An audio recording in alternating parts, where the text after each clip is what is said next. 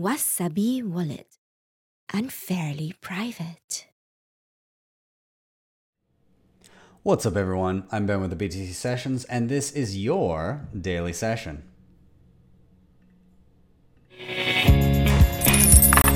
Hodl the Bitcoin. Before we dive in, of course, we want to give a shout out to sponsors of the show, Ledn.io. This is where you can use your Bitcoin for a variety of different services. Now, I've been working with these guys for well over a year and a few months now. I first used them back in spring of 2019. And the first thing I ever used of theirs was their Bitcoin backed loans. So in my instance, I was in a pinch. I needed to get my hands on dollars, but I didn't want to sell my Bitcoin for two reasons. One, taxable event. Two, I'd have to buy back at some point, and I was worried it would be more expensive. So I was able to deposit my Bitcoin, get a loan to my bank account within 24 hours, and as soon as I paid that back, I got my Bitcoin back the exact same amount. So they've also got a couple other offerings. They've got their Bitcoin and USDC savings accounts, and they just upped the interest rates on those to a maximum of 8.8% annually. And then they've got their B2X offering, which uses the same loan mechanism to instantly buy you more Bitcoin, effectively doubling your Bitcoin on the spot. So if you want to check them out, there is a link down below in the show notes. And if you use that link to get a loan, well, hey, you'll get $50 worth of Bitcoin for free. Not bad. And secondly, if you want to help out the show in another way, you can hit up my affiliate link to grab yourself a Ledger Nano S or X or any sort of the packs that they have going on. Now, if you don't already have your Bitcoin on a hardware wallet, it is a very important thing to do. Don't leave it up to fate of leaving your Bitcoin on just your phone or on your computer without extra security involved, especially if the price were to go up. You may find yourself worried about more money than you had your hands on before, and it becomes a very big security risk. Now, I use lots of different hardware wallets. Ledger happens to be one of them. I do have the S and the X, and they work very, very well for me for various purposes. So if you decide to get a Ledger and that looks attractive to you, there's a link down below, and in clicking that and buying a Ledger, you'll also be helping out the show at the same time. And with that, let's dive into the news.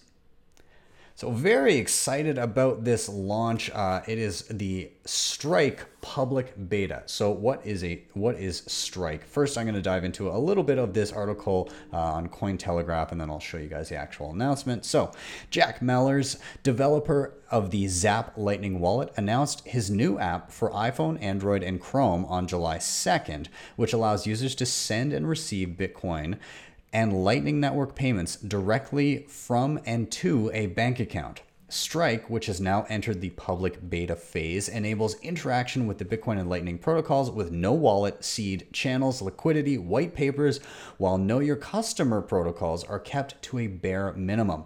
Jack Mallers wants Bitcoin to reach mainstream adoption. To this end, in 2018, he created Zap, one of the first desktop wallets, making features of Lightning Network accessible through a user-friendly interface.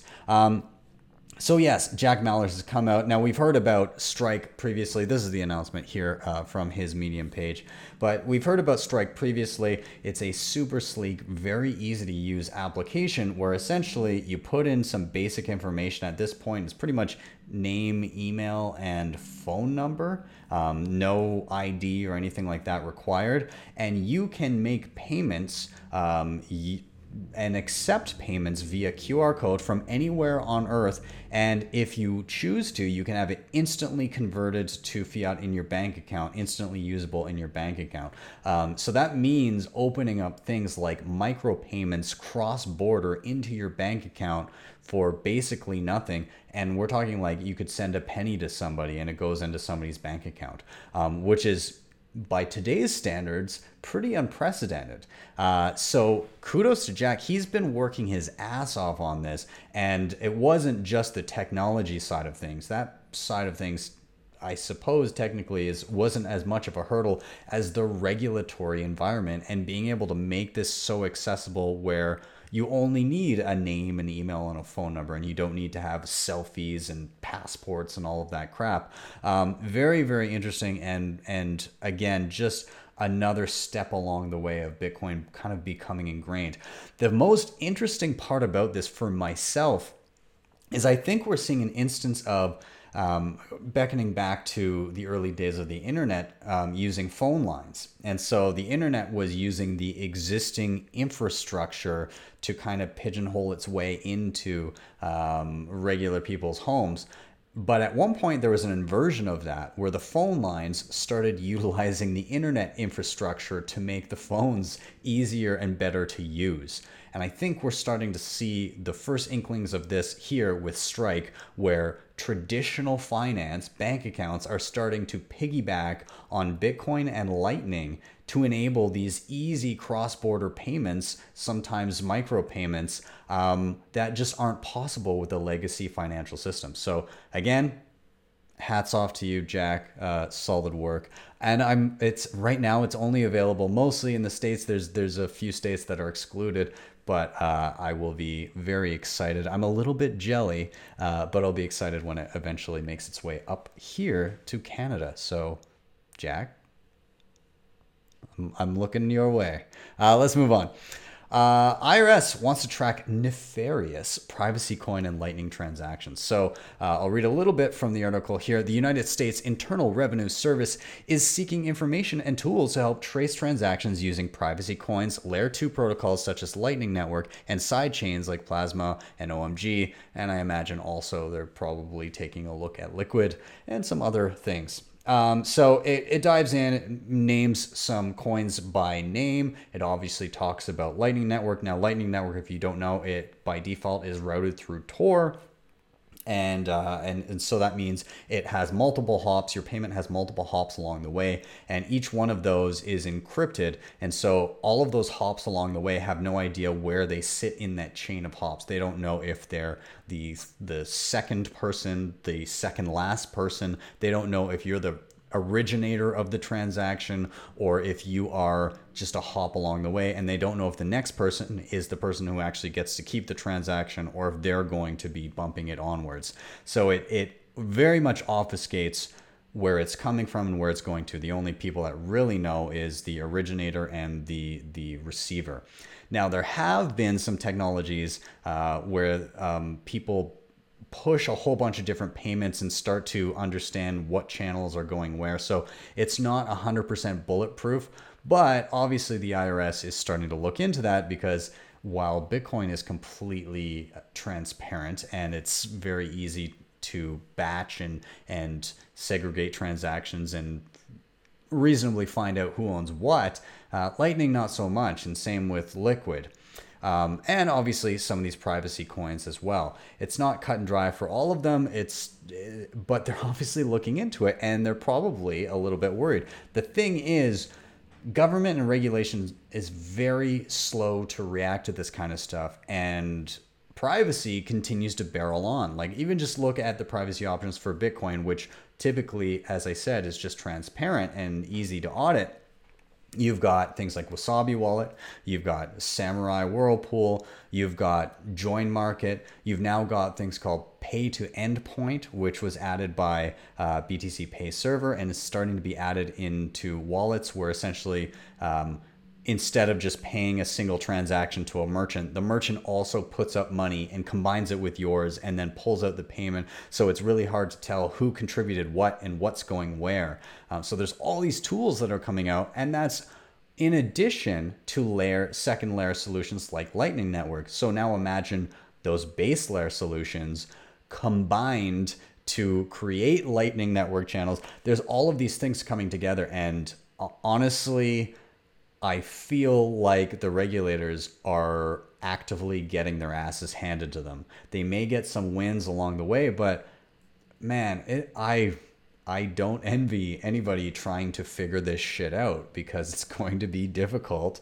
And I don't know. I guess it's just kind of tough. They're going to have to deal with it and maybe figure out new ways to fund the ever-growing money vacuum that is government. I guess we'll see. And in the same vein as that, This is from Forbes, by the way. 350,000 Australian crypto users are receiving tax warning letters. So this from Forbes again. In March 2020, the Australian Tax Office, or the ATO, the entity responsible for tax administration in Australia, similar to the IRS in the US, was in the process of initiating the largest crypto tax crackdown. This is reported by news.com.au. The ATO was planning to send out crypto tax warnings to 350,000 Australians. We are now seeing taxpayers getting these tax warning letters. So reading from the letter here, it'll say, "Hi, so-and-so, disposing of your cryptocurrency can result in capital gains tax obligations.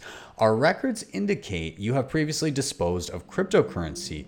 Exchanging cryptocurrency for goods, cash, or other cryptocurrencies is normally considered a disposal of capital gains tax for capital gains tax purposes. Make sure to include any resulting capital gain or loss in your tax return. By reporting your capital losses, you can carry them forward to offset your future capital gains. Remember to keep your records." And going on, it says these letters are intended to educate taxpayers about cryptocurrency related tax reporting. Those who receive the letters will have an opportunity to amend the return and pay the applicable taxes.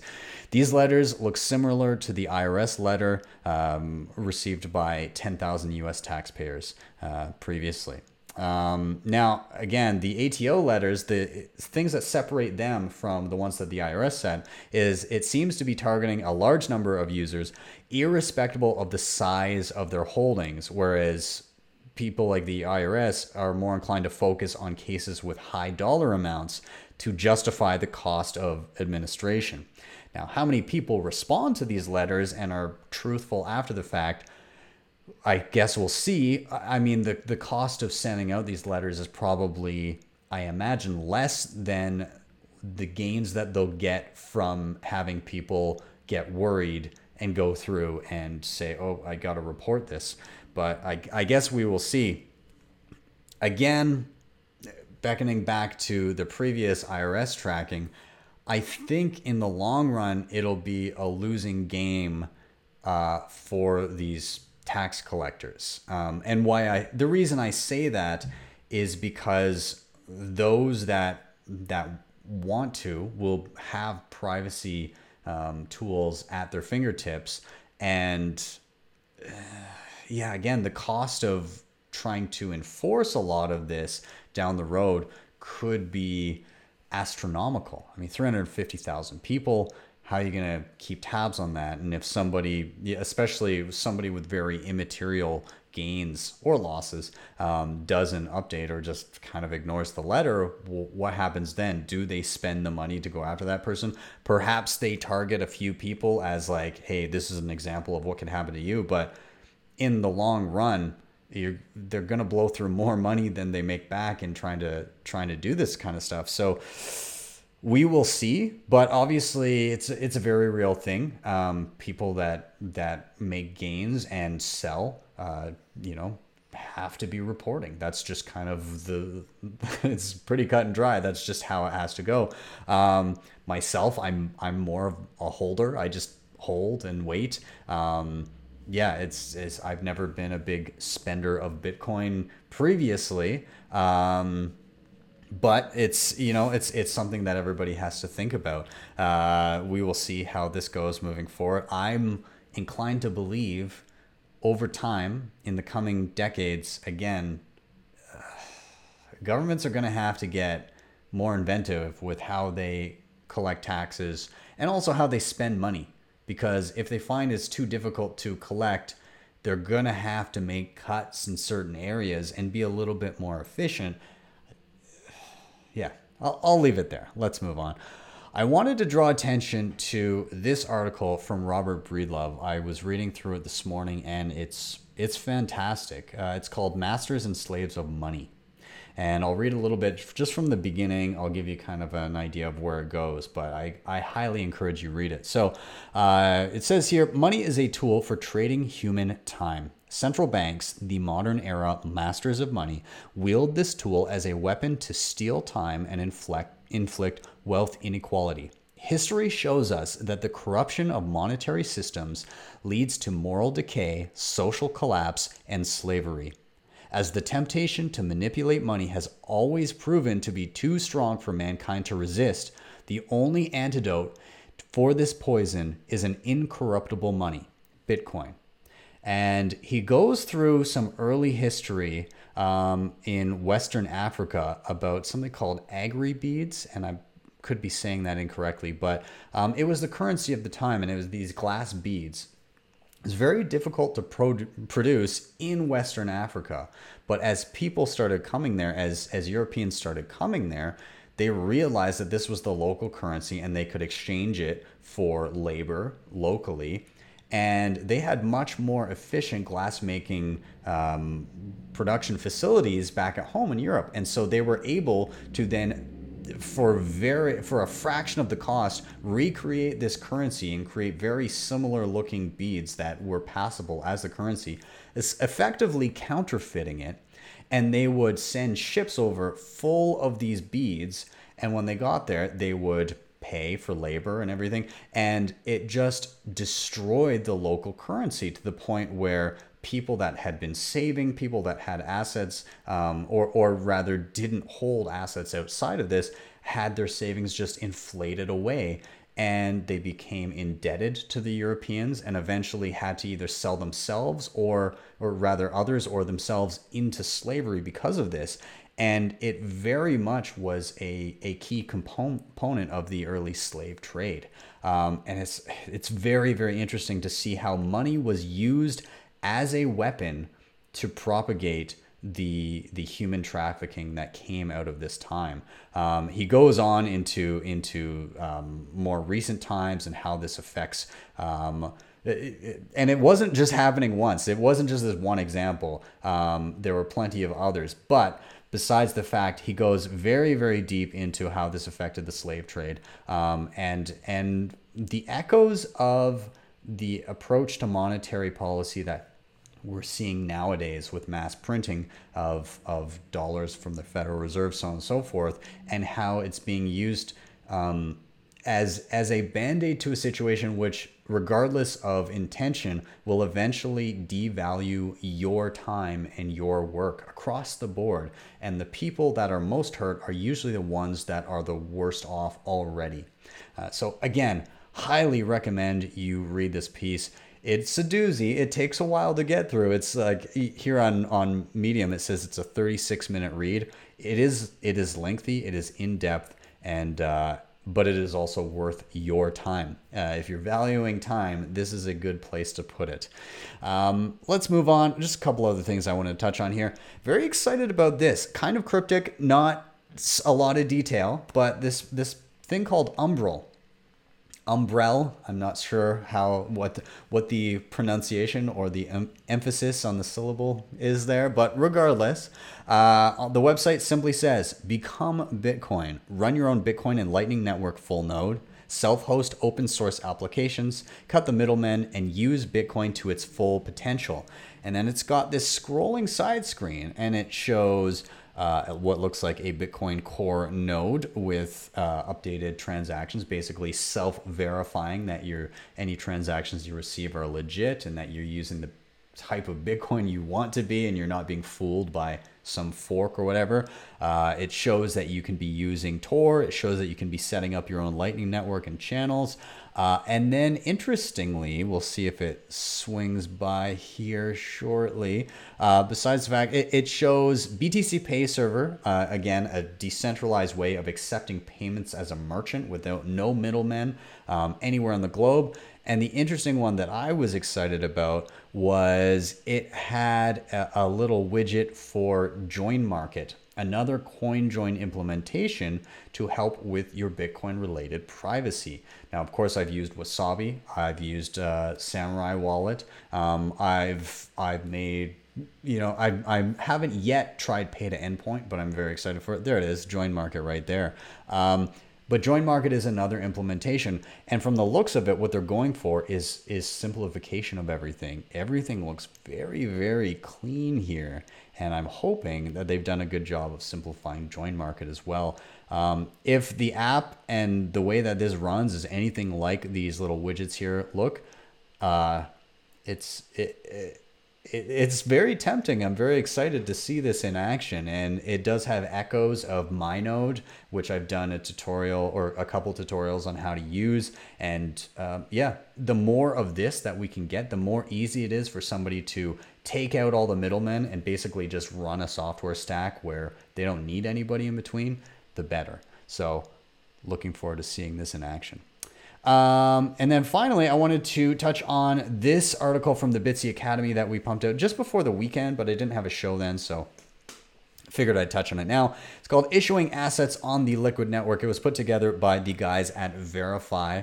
Again, solid piece. They're talking about, again, the creation of digital assets, and they beckon back to whether the ICO craze of 2017 was proof that digital assets are a total write-off, or whether it was partly a poor execution on top of a poor infrastructure. And what I mean by this is Ethereum is very malleable, and a lot of these contracts that are built into the base layer can have bugs and implications. The first instance of that we saw was something called the DAO, where people piled a huge portion of the entire monetary base of Ether into it. And when a problem arose, they effectively did away with the immutability typically promised, or what was thought to be promised with a blockchain, was done away with in order to effectively reverse the funds to give them back to anybody who invested in the DAO. I would say ruining the illusion of Ethereum's decentralization. Now, obviously there was a lot of greed, a lot of bullshit that was pumped out there. It's just a lot of total trash. But were there any good ideas in there? Is there a use for tokenization? And if it's done effectively and done well on infrastructure that isn't trash, can it be good? And they very much argue, yes. Of course, stupid ideas can still be made and built atop good infrastructure, but there could be some use cases for tokens if need be. And so it goes through a lot of different things in regards to this. Myself, while I don't see a lot of tokens as super necessary, I do recognize value in having like a digital item that can't be counterfeited. So perhaps a digital ticket to an event where you're required to have that and you can't duplicate it and sell those digital tickets to other people. So you have the only copy of that digital ticket, which has a shelf life of until the event is over. So I see value in stuff like that. And then if you were to issue shares of an actual company, and it was done in a way where there was protections for you, but that holding that digital token means it cannot be inflated. And if there's a stock split, then you're still holding the same piece of the pie. I could see value there if people chose to utilize it, because it adds the ability to then peer-to-peer transact with those shares of that company. So I could see that. But that was very much not what the ICO bubble was. You effectively held nothing. And they even use an example here. Where was it? This was in the terms of service for a basic attention token, which a lot of people still use, BAT. It says, in particular, you understand and accept that BAT does not represent or confer any ownership, right or stake, share or security or equivalent rights, or any right to receive future revenue shares, intellectual property rights, or any form of participation in or relating to the platform and or company and its corporate affiliates, other than rights relating to the receipt of service and use of the platform, subject to limitation and condition in the terms and applicable platform terms and policies as defined below. BAT are not intended to be digital currency, security, commodity, or any other kind of financial instrument. And then they go on to say after that, kind of summing it up, as you can see, this effectively shows that this token in particularly wasn't supposed to even have a financial value, as it represents, in fact, nothing at all. Very succinctly put. Good job, guys at Verify. But anyways, it just kind of beckons to the fact that while there can be uses for tokens, you also need to take into account some of them can also not have uses. Or they can claim to have uses but not have uses, or they can claim to not be used for something but still be used for something. It's not very cut and dry across a lot of this. So part of it is execution, but the other part is infrastructure, and they go into talking about Liquid Network and what this enables, and maybe there's a better approach to doing this kind of stuff. So very interesting. Curious on your thoughts about this kind of stuff. Is the idea of tokenization just crap, or do you think that it's worth exploring a little bit more in certain specific use cases if done right? Regardless, people still have to think about what they're putting their money into, and if it's and I think overall that's a good thing. It's just going to take time to get people used to not being babysat and always told what to do with their money. Anyways, I'm going to wrap up there, guys. Thank you so much for watching and or listening. If you are here on YouTube, please do hit like, subscribe, and share. But also do check me out on my other platforms. I do stream video to Facebook Live, Twitter, Twitch, DLive, a bunch of them. But I'm also audio only on the podcast here. You can find me on Anchor. It's pretty much across every major, like Spotify, Apple Podcasts, Google, all of that stuff. You can find me there. Now, if you, of course, really loved what you saw, you can always hit me up with a Bitcoin Lightning Network tip at my tippin.me page. That is tippin.me/@BTC Sessions. And with that, I am out. I hope you guys have an excellent rest of the day, an excellent evening, and I will see you next time for your daily session.